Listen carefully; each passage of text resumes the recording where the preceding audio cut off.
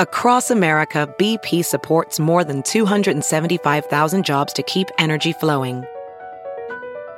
Jobs like building grid-scale solar energy in Ohio and producing gas with fewer operational emissions in Texas. It's and, not or. See what doing both means for energy nationwide at bp.com/investing in America.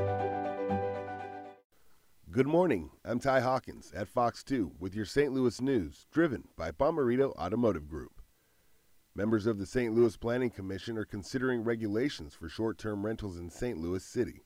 The changes being considered would require short-term rental owners to obtain a permit that would be renewed every year. A business license would also be required for those operating rentals.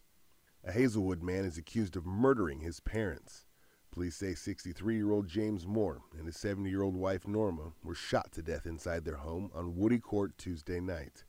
Officers found 31-year-old Joseph Moore in the street with a gun. Police say he shot at them. An officer returned fire, but he missed. Then, Moore shot himself in the head and is now in the hospital. A woman is suffering from life-threatening injuries after a robbery at a gas station in South County.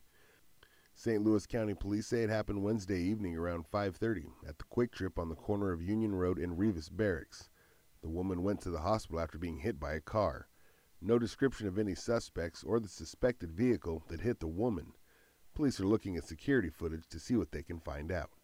From the Fox 2 Weather Department, warm and sunny weather continues. Not many changes through the rest of the work week. We increase rain chances early on Saturday. Saturday morning we could have a few strong storms. The main concern with these would be hail. A higher threat of severe weather later on Saturday ahead of the cold front.